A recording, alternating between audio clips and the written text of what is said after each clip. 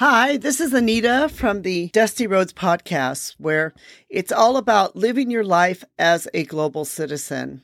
As part of living your life as a global citizen, which I've mentioned before in my podcast, we are great believers in being able to understand other countries and cultures and places you may visit, or maybe you may never visit them. Maybe you have some friends or neighbors or others who come from a certain country or culture, and you just want to be able to understand more. The world is such a wonderful place, and it is filled with so many different cultures and people.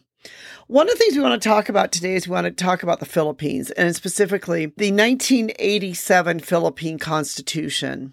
The Philippine 1980 Constitution came into power when President Aquino came into power in the Philippines. This was basically, she essentially restored the Filipino 1935 Constitution and, passed several new constitutions. So this is a relatively new constitution for the Philippines because it only happened in 1987.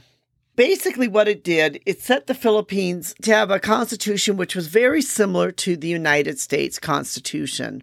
And this, I think, is very important and essential to understand that in 1987, the Philippines basically began to model themselves after the United States, where basically there were three branches of government: the executive branch, the legislative branch, and the judicial branch of government. So basically there are now in the Philippines, there are three different branches of government. These three branches in the Philippines are based very much upon the U.S. Constitution. Each of the branches shares equal power and all have limited control, or they all have different limited power. The limits of power were instituted as a safeguard against abusing martial law. And if anyone knows anything about the Philippine history, you know that during the time of Marco, there was a lot of abuse of power.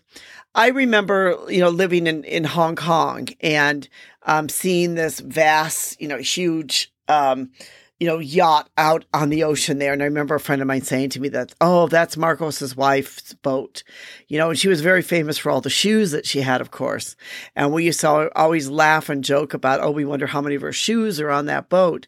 But I remember that, that boat was harbored out there, anchored out there for a long time in the Hong Kong harbor. Inside the Philippines 1987 Constitution, there's several things that basically talk about the Philippines and why this is such an important constitution for the Philippine people.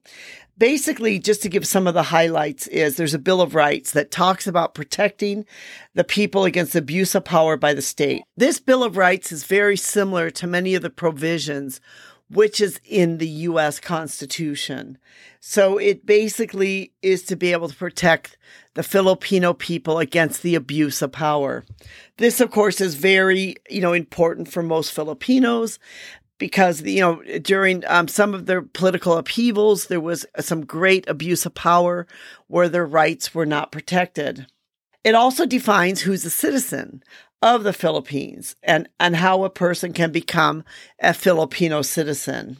It talks about who can vote and how they can vote and things as, local government and public office and the national economy. It, talks about social justice and human rights, education, science, technology, arts, and culture and sports. And the family. It recognizes the family unit as a basic foundation of the nation and gives protection for and within the family unit. This is actually a very interesting constitution as it is very similar to the U.S. Constitution. It's essentially giving the Filipino people many rights that we would maybe see now in a place like the United States. So the Philippines is an archipelago with over 7,000 islands. So it is not just renowned for its breathtaking landscape, rich culture, and its, warm-hearted people, but also a unique and fascinating legal system.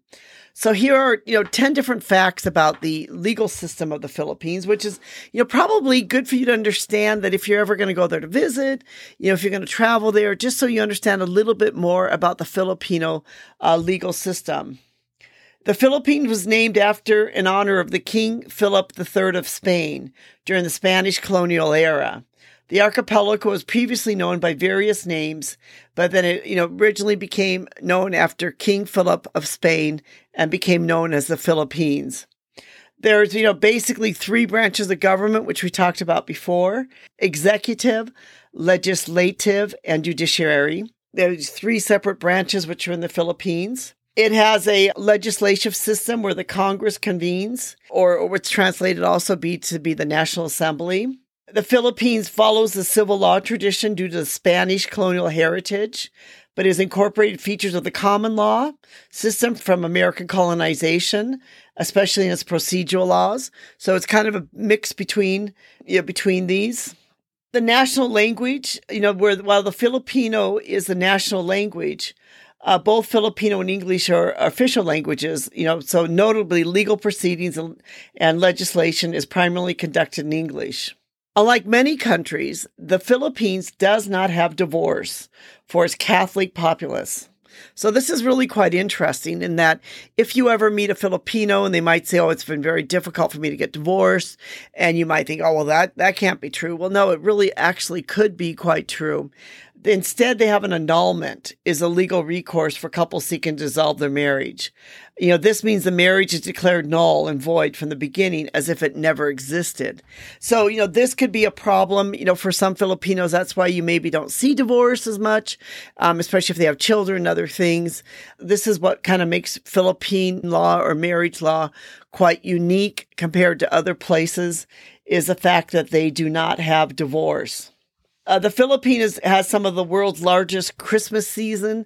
Christmas is a huge time in the Philippines. There's a lot of celebrations going on, and sometimes people can start as early as September in some places, but definitely, throughout the month of December, there's a lot of things going on about Christmas celebrations.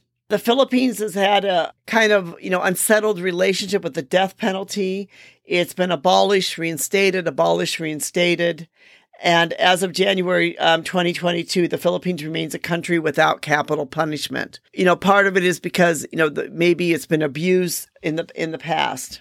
So if you're planning to travel to the Philippines, which I highly recommend, it is a beautiful country.